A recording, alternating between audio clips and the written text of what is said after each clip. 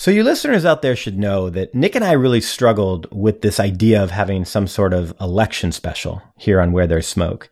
Actually, in many ways, we preferred to avoid it, just because we felt like it all might be too contentious. We didn't want to create something that would ultimately turn people away or create a false sense of us versus them. Remember, the unofficial slogan of our show is, "We're all in this together." And that's all true. But the more we thought about it, we remembered that the whole premise of Where There's Smoke is to take pop culture and current events and wrap it up into a conversation about self-development. And here's the thing. This election is crazy. Now, a lot of them are crazy. That's true. This isn't anything new, but we weren't here 4 years ago. We weren't making this podcast. Exactly. And also, just being two people who really care about what's going on, it got to the point where it felt inauthentic and even irresponsible of us to say nothing. Yeah, so to completely ignore it would have also felt weird. So today, we're going to take a step back and talk about some of the things that we're seeing. And maybe we'll talk about some of these issues in more detail in the future. But this episode is just sort of a grab bag of ideas and actions for us to think about in the next few weeks. And we hope that each of these observations have some value to you outside of the election, and that there are ideas in here that apply to your everyday lives. And I think that is definitely true, Nick. And also, we don't want this to be sad or painful or miserable. And because, well, really truthfully, I just really need to cheer Nick up. That is very true, Brett. So our goal is to keep this election special positive and relatively light. All right. So if we're going to do this, Brett, then maybe we should put like a disclaimer at the front of the episode so that we can feel free to express our personal opinions. Yeah, good thinking. Where There's Smoke is not endorsing any candidate in today's episode. Any statement by Brett and Nick related to their political preference does not reflect on Where There's Smoke or its subsidiaries. Additionally, any comments made about specific behaviors of candidates or citizens is not intended as shame or judgment. We don't know you. We're sure you're really nice and cool. Just remember, Where There's Smoke is about asking honest questions of ourselves. We're not here to be jerks or add to this overly politicized climate. We've got your back.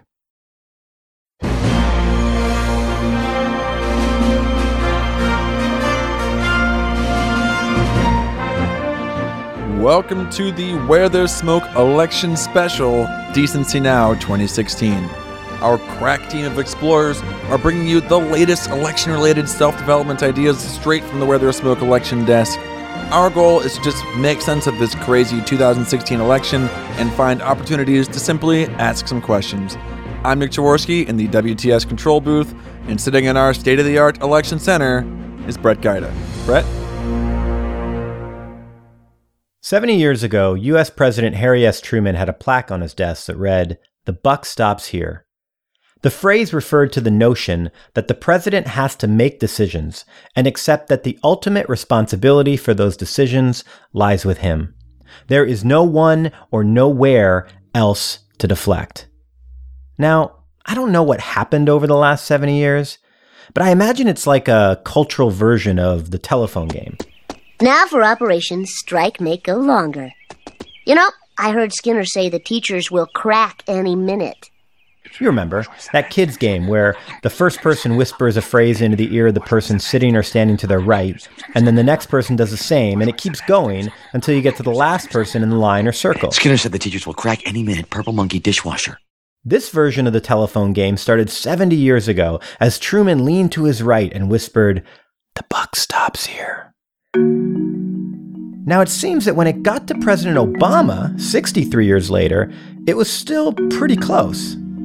Moreover, I am less interested in passing out blame than I am in learning from and correcting these mistakes to make us safer.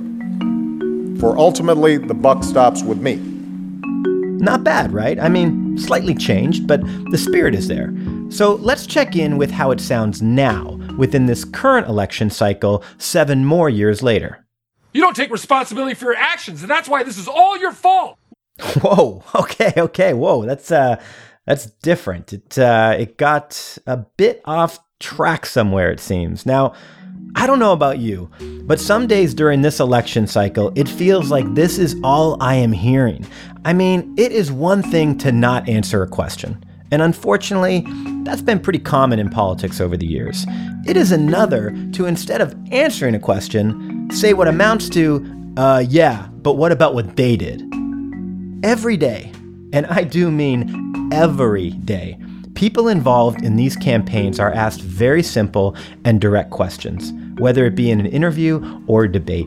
And instead of answering them, we get this. I know you are, but what am I? You're a nerd. I know you are, but what am I? You're an idiot. I know you are, but what am I? I know you are, but what am I? I know you are, but what am I? I know you are, but what am I? I know you are, but what am I? I know you are, but what am I? Infinity. No, I'm not. You are. Now, I'd like to say something like, what are we, 8 years old?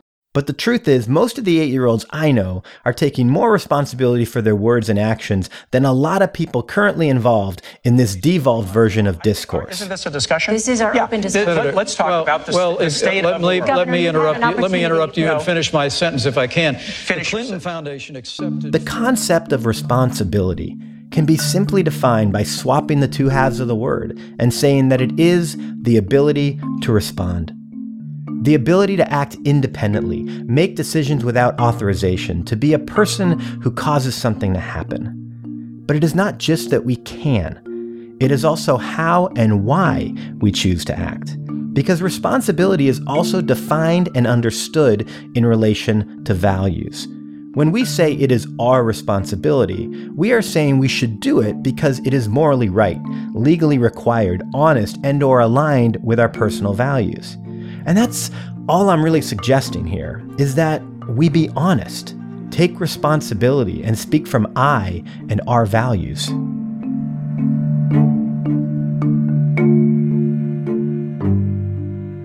Now, there are hundreds of examples of this I've read or seen during this election cycle, but let's use this one. This clip features Laura Ingraham, who is an American radio talk show host and a Donald Trump supporter. People said, this man doesn't respect half of the people in the country. So defend that as one of his staunchest defenders and a woman, defend that. Yeah. Well, first of all, the issues that I care about are the issues he brought forward, which is enforcing the border, building back the economy, and doing trade deals that actually make sense to the American worker. So I'm about those issues, but I'll tell you this. For every, instance that you'll point to of Trump's lack of respect for women, we actually have a president who was impeached and then protected by his wife, and then of course Hillary Clinton goes after all these women who were appearing earlier in the. So within the context of responsibility, here's my question to Laura: why not just say something like, "I can't defend it. I won't. But I choose to ignore it, and I support him for president based on his position on the issues that I care about"? I mean, that seems to me to be the honest answer, and I'd get that. I may not agree with it, but I'd respect it as her opinion based on her values, which she is entitled to. Laura Ingraham bringing up Bill Clinton here is deflection. There is zero responsibility in saying what again amounts to, yeah, but what about what he did? And I am using Laura as an example, but this has been running rampant in conversations with members of all the political colors, red, blue, green, and libertarian. Whoa. Can we just stop for a second and talk about how much I love those drapes? I mean, what color is that? Is that libertarian? And not only everyone on the news, us too. We hear it, and we have likely been guilty of it in conversations we're having with each other in person and on social media. Personal responsibility is not about what anyone else did. Hillary Clinton could be crooked, and it does not take away from what Trump has done or said. Donald Trump could be deplorable, and it does not take away from what Clinton has done or said. All right, so let's say I kill someone, but then Nick kills 2 people. I mean, whoa, Brett, I didn't kill nobody. Nick, I didn't kill anyone either. I'm trying to make a point. Can you get out of the edit here, please? Oh, okay. So you're saying, like, hypothetically, if I had killed 2 people, like that kind of thing? Yeah, hypothetically. I mean, why? Is there something I should know? No. Nothing was murdered in the creation of this episode. Don't worry about it. Don't ask questions. Okay. So clarified. All right. So can I get back to it? Yeah, please do. Okay. All right. So as I was saying, let's say that I kill someone and then Nick kills 2 people. Which I didn't. No. Now, I don't get set free because what he did may have been worse. How do you plead? I am guilty, Your Honor. I did it. Order. I killed that person, but I think we need to be talking about what Nick did. I mean, that guy, you want to talk about someone who should be in jail? He killed 2 people. Oh, wow, fair point. That is worse. Okay. Well, based on this new completely irrelevant fact about something in no way related to this case or the question I asked, case dismissed. You are free to go. That is not how responsibility works. And so in addition to asking our potential leaders and those involved in the campaigns to take ownership of what they have said or done or what they feel, we too must act responsible through this process, especially because our voices are amplified like never before in history. And I sometimes wonder if you people realize the responsibility you carry. Your message reaches everyone, everywhere. Message? Though we are not employed as journalists, we are sharing news and opinions on social media. And many people would say that they get much of their news from social media, and I'd suggest much of their opinions. And so if we are passing along topical information, particularly to people we consider friends, then should we not have a responsibility to check our sources? If it's an opinion, make sure it's an educated one, and one that you could and would stand behind if questioned on it. Otherwise said, don't let clickbait headlines and other people's spins on stories become your opinion. Make up your own mind, but only after you go to the source and check multiple sources, confirm facts, and form an opinion from that process. And if it's a news story, well, make sure it's true. Take a few moments to confirm that it is accurate. And if it is not, even if it serves our agenda and makes the point we want to make so well, who are we if we pass that on? What example would we be setting around responsibility?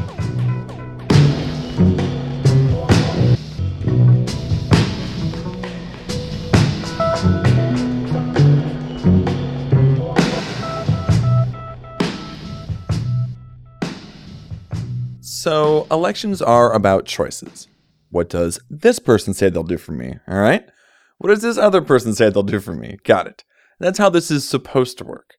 However, that's not how it actually does work. And we all know that politicians from time to time are known to not tell us the whole truth. And look, I get it. Sometimes they have to choose nebulous positions so that they have some wiggle room once they get elected. And I think that can be okay. But I do want to share with you a central tenet of how I understand politicians and just people in the world. And it's this. If somebody has to lie to you to prove their point, then something is wrong, either with them or the idea itself. Does that make sense? If they can't persuade me to support their idea through the real truth or what they understand it to be, then I need to question why they're lying to me. Do they think I'm stupid? Do they think this is what I want to hear?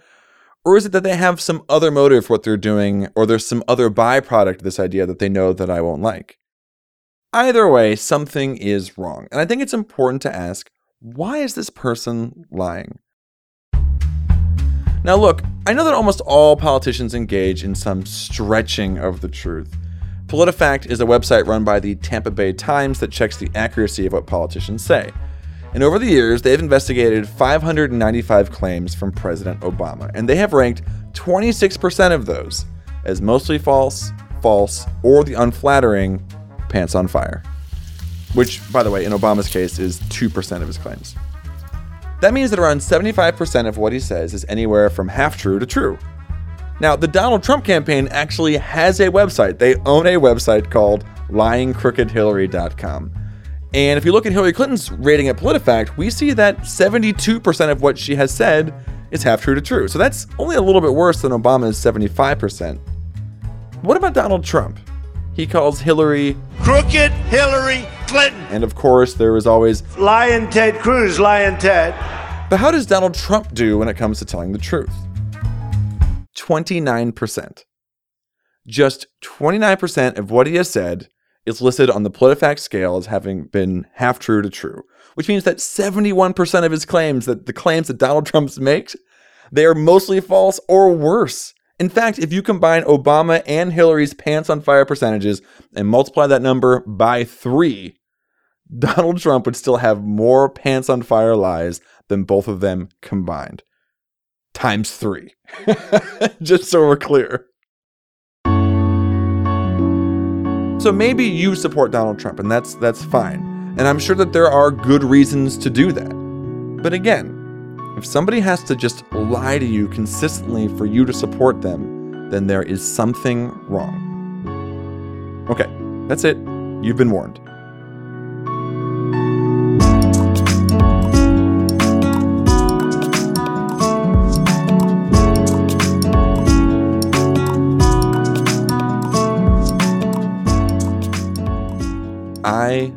I love politics. I have loved politics for as long as I can remember. Like, literally, like, especially presidential campaigns, all the way back to kindergarten. When I was in kindergarten, and this is true, I held a mock election in my house for President of the United States of America. And that was 1988. That was George H.W. Bush versus Michael Dukakis. And so I had this mock election, and my family voted, and I voted. And then I wasn't happy with the results of the election, so I opened it up to the stuffed animals, and believe it or not, George H.W. Bush won the Jaworski household. I think that my mom was horrified. She didn't know what had happened, what had gone wrong. So then flash forward, 1992, I begged to stay home so that I could watch all of Bill Clinton's first inauguration. In 2000, I stayed up all night and watched as we entered into the land of butterfly ballots and hanging chads. And then in 2008, I was checking, like over 30 political blogs multiple times a day just to check in on McCain, Obama, and all throughout the primaries. It was intense. So anyway, all this is to say that I love politics. We got that.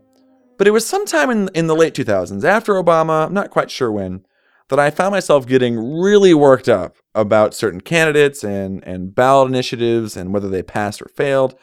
And there's nothing wrong with that on the surface, right? I mean, passion is important.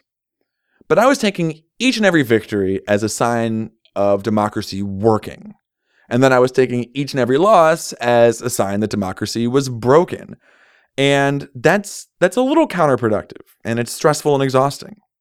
So finally, I realized I needed to do something to change this. It's just not healthy to think of this that way, to live sort of emotionally up and down like that. So I actually made a New Year's resolution, which is strange because I like never do that. And I don't know where the idea came from or why it happened, but here's what's made a huge difference for me, and I hope that at least one other person finds this important. So that New Year's, I decided to remind myself that democracy isn't designed to give me what I want. That's it? That's it. I got it. I'm gone. It's simple, but it's powerful. And over the years, it's made a big difference in how I approach politics and governance and all those things. And at the risk of over-explaining this a bit, because I'm sure people understand it, it's just easy to get caught up in the game of politics. Us versus them, winners and losers. It's a battle we wage against each other. It's ceaseless, and it's personal, and it's dirty. It's pretty clear that that's probably all true, that it is dirty, it is ceaseless, it is all those things. But the thing is that if democracy always worked out the way that I wanted it, then it wouldn't be a democracy. It would be some sort of monarchy or dictatorship, and that's not what we have. It's not for me. And we need to stop thinking that every loss is somehow a loss for democracy. The reality is that every election that goes by and we continue to move forward, that's a victory for democracy. That's what's supposed to happen. That's a sign that we're making this work. I mean, the fact is that some of my neighbors have different ideas on what they want than I do, and that's fine. What we share in common is the belief that we will abide by whatever we all decide. That's what democracy is. It's whatever more people want. Our neighbors aren't our adversaries, after all. They're us.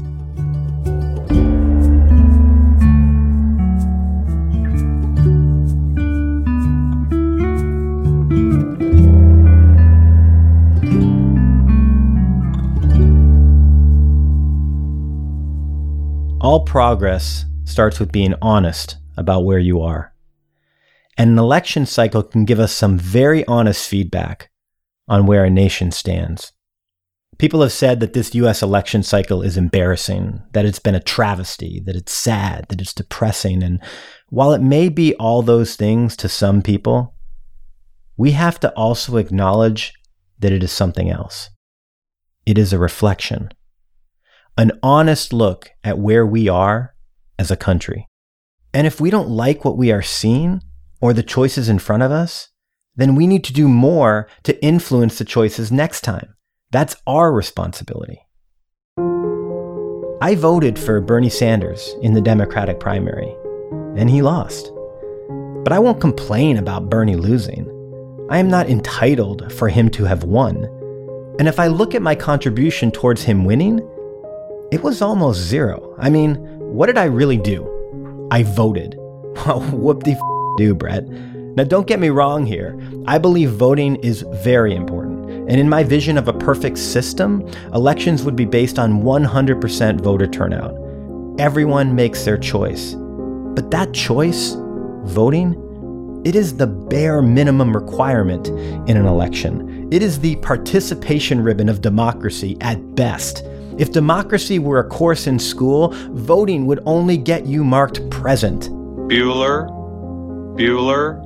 It is the way you act in class and the work you do that would get you an A. If I want to make a bigger difference, if I want different results, then I have to choose to do more. That is one thing I can control in a democracy. My level of participation. In less than a month, this election will be over. And some will be happy that their party won, some will be upset that their party lost, and some people weren't happy with any of the choices in the first place. And that's not new. That's how democracy has always worked. But really all democracy is just an agreement. Yeah, there are branches of government and laws and other things, but really democracy is an agreement we make with each other to talk, to disagree, and then to abide by the results of the election. If we stop agreeing to that basic idea, then we don't have anything.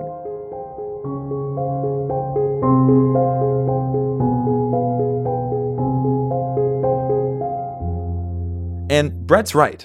You can't control how someone else is going to think or vote or respond to this election. But you can control how you participate in the entire process. Just remember that we're on the same team and that teammates should, at the very least, be decent to each other. And that might sound glib or overly simplistic, but if we want to see change, then we have to change first. That doesn't mean that we're not passionate about issues and topics or that we don't fight for our own causes. It just means that we watch how we conduct ourselves in the world. Listen to the words we use. Accept that we don't always get everything we want, and then we hold others to those same standards, especially our elected officials. Recently, an LA Times article suggested that Donald Trump's behavior toward women has, quote, framed the election as no longer about ideology, but about human decency, unquote. The line of argument from Trump and his supporters is, let's focus on the real issues. But if us being decent human beings is not a real issue, then where the heck are we? I mean, if first and foremost, the most important thing is not that we're being good to each other and kind to each other, and then after that, hey, let's decide if we want to have TPP or change the gun laws, if we want to raise taxes or lower taxes. And hey, let's decide, what we're going to do with our health care. But if the first thing we care about is not treating each other with respect, then I don't know where the hell we are. That's concerning to me. But take heart, America. We've been talking about decency in our politics since the beginning of our democracy. Over 100 years ago, President Teddy Roosevelt said to a group of Harvard and Yale undergraduates, "The most practical kind of politics is the politics of decency." And then, just this past week, President Obama spoke of what sounds like the politics of decency to me. And so, we leave you with these words, and the assurance that while decency is sometimes a fight, we are fighting, and we do have it in us to prevail. and met people from all walks of life on the factory floor, in classrooms. There's so much goodness in this country. There's so much decency in this country. There's so much hard work going on in this country. There's so much ingenuity going on in this country. There's so much optimism in people's day-to-day lives and so much resilience. And we've just got to give expression to that.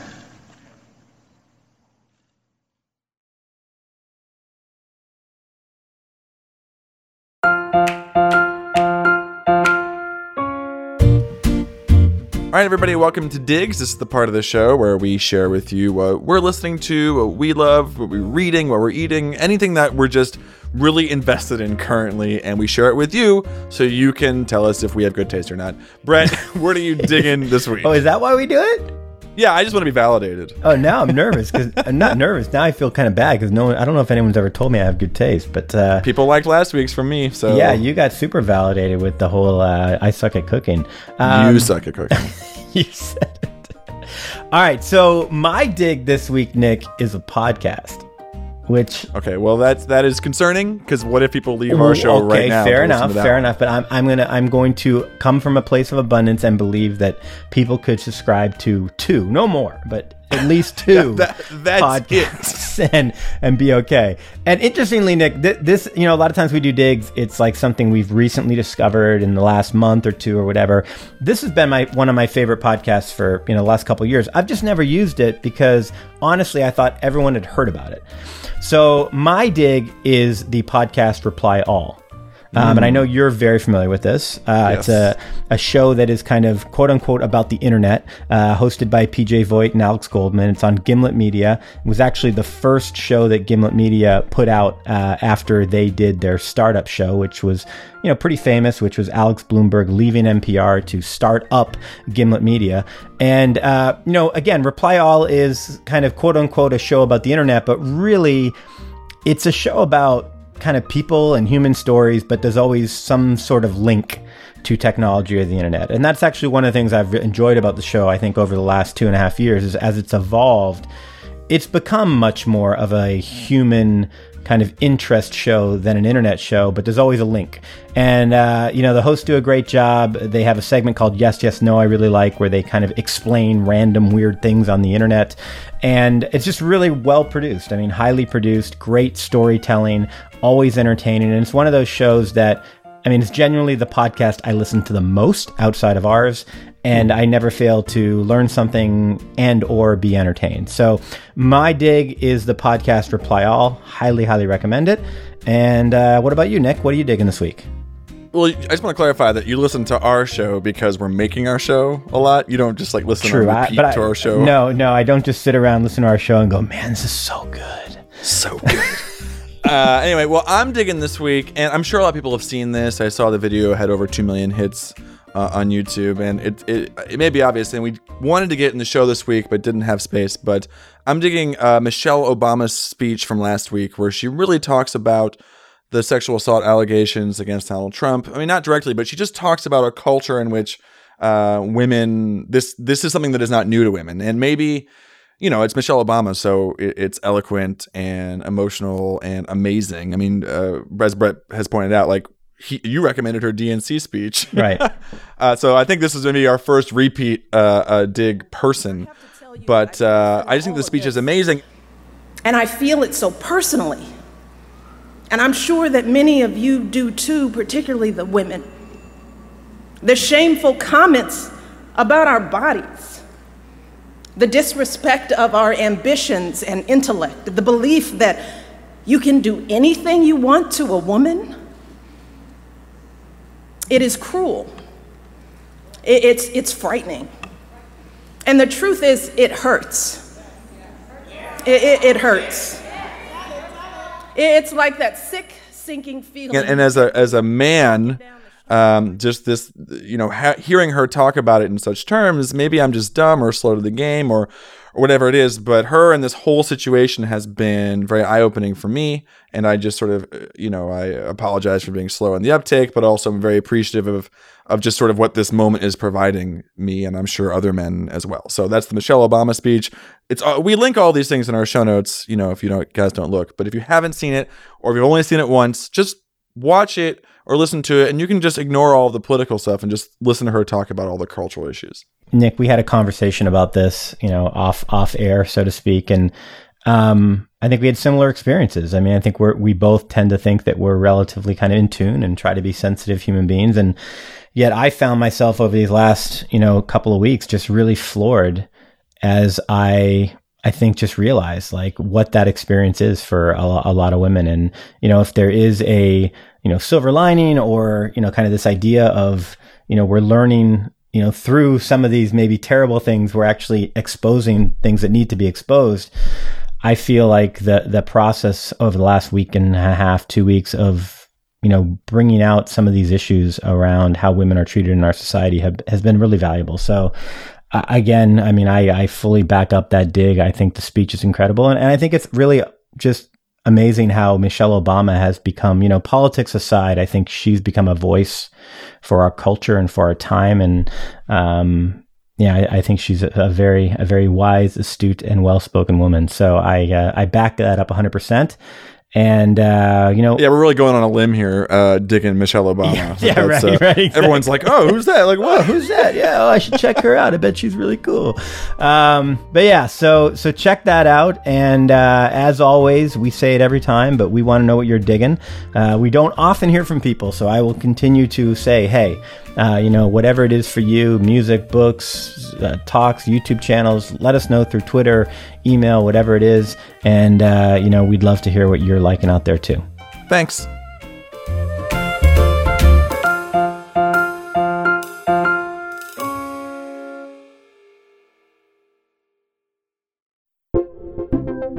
First off, thank you to Democracy for making this week's show possible. Hang in there. Big mucho thanks and gratitude to our Patreon supporters. If this show fills you up and you want to help us keep it going, please hop over to supportwts.com and consider a monthly contribution to the show. Let's do some shout outs. Big love and thanks to Molly Hungerford for her thoughtful and well-timed iTunes review this week. I was having a bit of a rough week, and Molly letting us know how WTS helped her reminded us why we do what we do. She even shared that her therapist is now referring the show to his patients. Amazing. If you haven't reviewed the show on iTunes, please do. You will help others find the show, give us a great gift, and probably hear your name here next week. After our first show back, we got a lot of Twitter love from longtime listeners. Thank you, Kasaba Osvath, at Vanessa MP, Ali in BC, at Chris Gang, Jamie Edelman, Victor Kuna, Jesse Lauren, and Worthy Glover. Are you following the show on Twitter? It is at ExploreWTS, and you can find us personally there at Brett Gaida and at Podcast Monster. Like us on Facebook, just search for Where There's Smoke, and join our mailing list by going to wherethere'ssmoke.co. The WTS theme song was written and recorded by Des McKinney and remixed by Nick Jaworski. Speaking of music, Nick, do your thing. This week we had music from Blue Dot Sessions, The Insider, Ketsa, Scott Gratton, Kai Engel, John Luke Hefferman, Blue Score Productions, and that's where the mid-90s ABC election night music came from, which really brought me back. John Philip Sousa, performed by the President's Own United States Marine Band, and of course, our friend, Kevin MacLeod. Where There's Smoke is vetted, canvassed, campaigned for, caucus prepped, debated, apologized, fact-checked, voted on, inaugurated, written, and produced by Brett Gaida and Nick Jaworski. If you're interested in having me speak, train, or coach at an event within your company or organization, send an email to brett@wherethere'ssmoke.co. And if you have a podcast or audio project you want to sound awesome, check out Nick's company at podcastmonster.com or email him at yes@podcastmonster.com. Lastly, we leave you with this age-old wisdom to help you through and beyond this election season. But tonight I say we must move forward, not backward, upward, not forward, and always twirling, twirling, twirling towards freedom. Thanks for listening. We love you. We'll see you next show.